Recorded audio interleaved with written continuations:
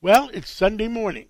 With us today is former Secretary Mike Pompeo, and he was also the head of the CIA, so he's one knowledgeable person, number one in his class in West Point.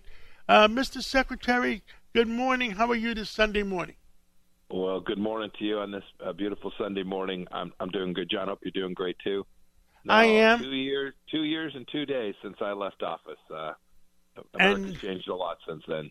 And 2 years and one day maybe before we have a next president. Let's pray for that. Let's pray for that. Look, I really I am disappointed in President Biden.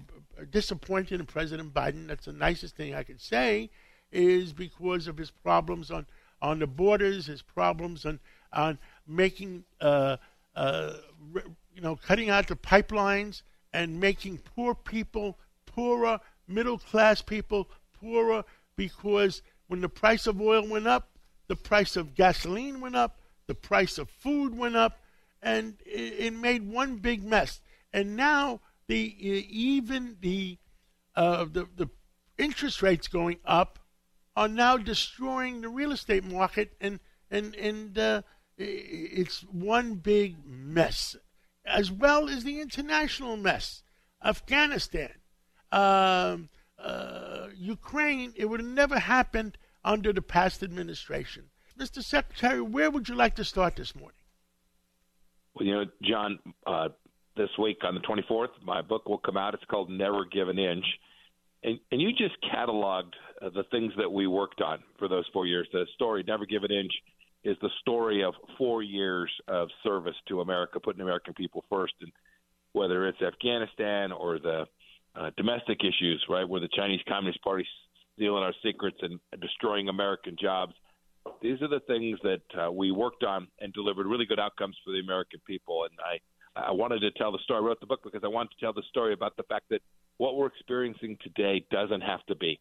President Biden says we can't close our southern border. No, in fact, I worked as Secretary of State on Remain in Mexico, and I talk about my meeting with President Obrador in the book. You can fix these problems. These are political choices that are being made, and the American people are suffering for that. In the last few days, I understand from Senator Johnson, who I spoke to, that 8,000 people a day are crossing the border. Even the Democrats, Mayor Adams, I was with him the other day, and he was down at the border, and he's flabbergasted himself. I mean, he doesn't want to criticize his own leader, President Biden, but New York City is suffering. I understand 5,000 migrants. He got them hotel rooms, and it's going to cost $275 million for the year for 5,000. And you have 8,000 a day coming through. My goodness. Look, I only chuckled there because I can't imagine 8,000 people a day coming across during the Trump administration and anyone still having their job. Right. It's horrible. This is malfeasance. There has to be intention. They have no intention of closing this border and protecting American sovereignty. And the risk, to your point, huge costs. I'm mayor of New York City, big cities all across America. That's bad. But think about the fentanyl that's being trafficked. Think about the terrorists that have the capacity to come across our border. And, it's now I think it's close to 4 million people in these first 2 years. Goodness gracious, my home state of Kansas is a little over 3 million people.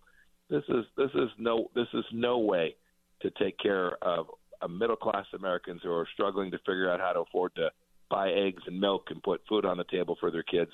To have that open border in the South was something that we demonstrated could be fixed, and we've watched President Biden with some level of malfeasance and clearly no intention of closing it down, just simply walk away from it. It's dangerous.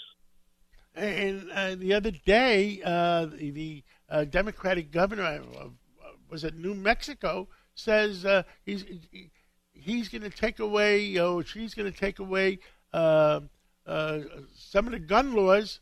And I believe in gun reform. Not everybody needs a machine gun, but the way people are coming over the border, it could be terrorists. Who knows who it is? I mean, I would want to protect my family. It's really something to watch the liberals respond to those kinds of threats. So you're right. In New Mexico, they're talking about reducing the people's capacity to protect their own homes when you've got who knows who coming across the border, wandering through their cities. We saw the leadership in the Washington, D.C. say, no, we want to put criminals in jail for less time. This runs counter to taking care of the most basic needs, the responsibility of government to take care of the most basic need to allow people to live in freedom and security, to do the things they need to do for their families. And, I write in this book, Never Give an Inch. We never lost focus on that. We always knew that first responsibility, whether we were dealing with China or the government in Mexico or international terror, we always knew that our first mission set was to put the people of America first. And the result of rethinking that proposition and apologizing for America and thinking this nation is a racist nation, John, that runs counter to the traditions of our country, and we are all suffering for that today. We had somebody from the DEA on the other day, and he retired DEA because he just retired about a couple of years ago because he can't talk about it if he was active. He says 108,000 people have died in the last 12 months just from fentanyl. Are the Chinese getting even with us? We tried to fix this during our time. We weren't able to convince China to change its behavior. We were able to stop this at our border to a significant degree. Look, their motivation is really very simple. They see demand in the United States. There are cartels prepared to buy this and transit it from China through Mexico into the United States. It is a for-profit enterprise. And we know how to fix this, John. This is fixable. When you hear Vice President Harris say, well, we have to go to root causes, we have to figure this out, that is just junk. We know how to address this. We simply need leadership that's prepared to do it. Tell me about 2024. We're going to need a conservative president who is fearless with a spine of steel. We're going to need to win the United States Senate. We're going to need to win school board races all across America. It's just not that presidential race that we've got to win in 2024. I am convinced that our party has the right ideas, and I don't mean that politically. It has the right ideas for America and working-class people all across this country who need a president and leaders in Washington, D.C., and in capitals like Albany and Austin and Sacramento and Topeka, my home state. They need leaders that are prepared to recognize that policy matters, and it matters most to the least amongst us, and get that right. I think our party has the right ideas and the right next set of leaders to bring that forward for the American people, and I'm convinced they're going to see it. I agree 100%.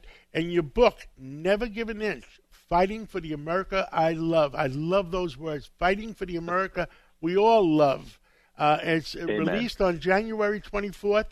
It's available in Amazon, and it's available in Barnes & Noble, I guess?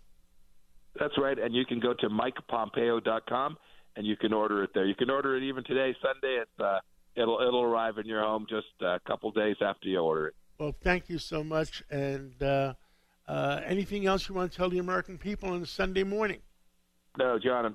We should all pray that we get this right for America. Not only does it matter to our kids and grandkids, but the whole world depending on America getting it right. Thanks for having me on today, John. Well, thank you so much, Mr. Secretary. Let's all work together to make sure America stays the America we love.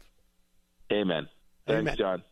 With crime running rampant in New York, you need to keep yourself and your family safe. Obtaining your concealed carry firearm licenses can be difficult and time-consuming. That's where MyFirstPistol.com comes in. They'll help you secure your concealed carry license. If you're looking for a pistol, premise, rifle, or shotgun license, call 347-559-7052. 347-559-7052. You must have a valid firearm license issued by the NYPD to purchase, possess, or shoot a handgun or pistol in NYC.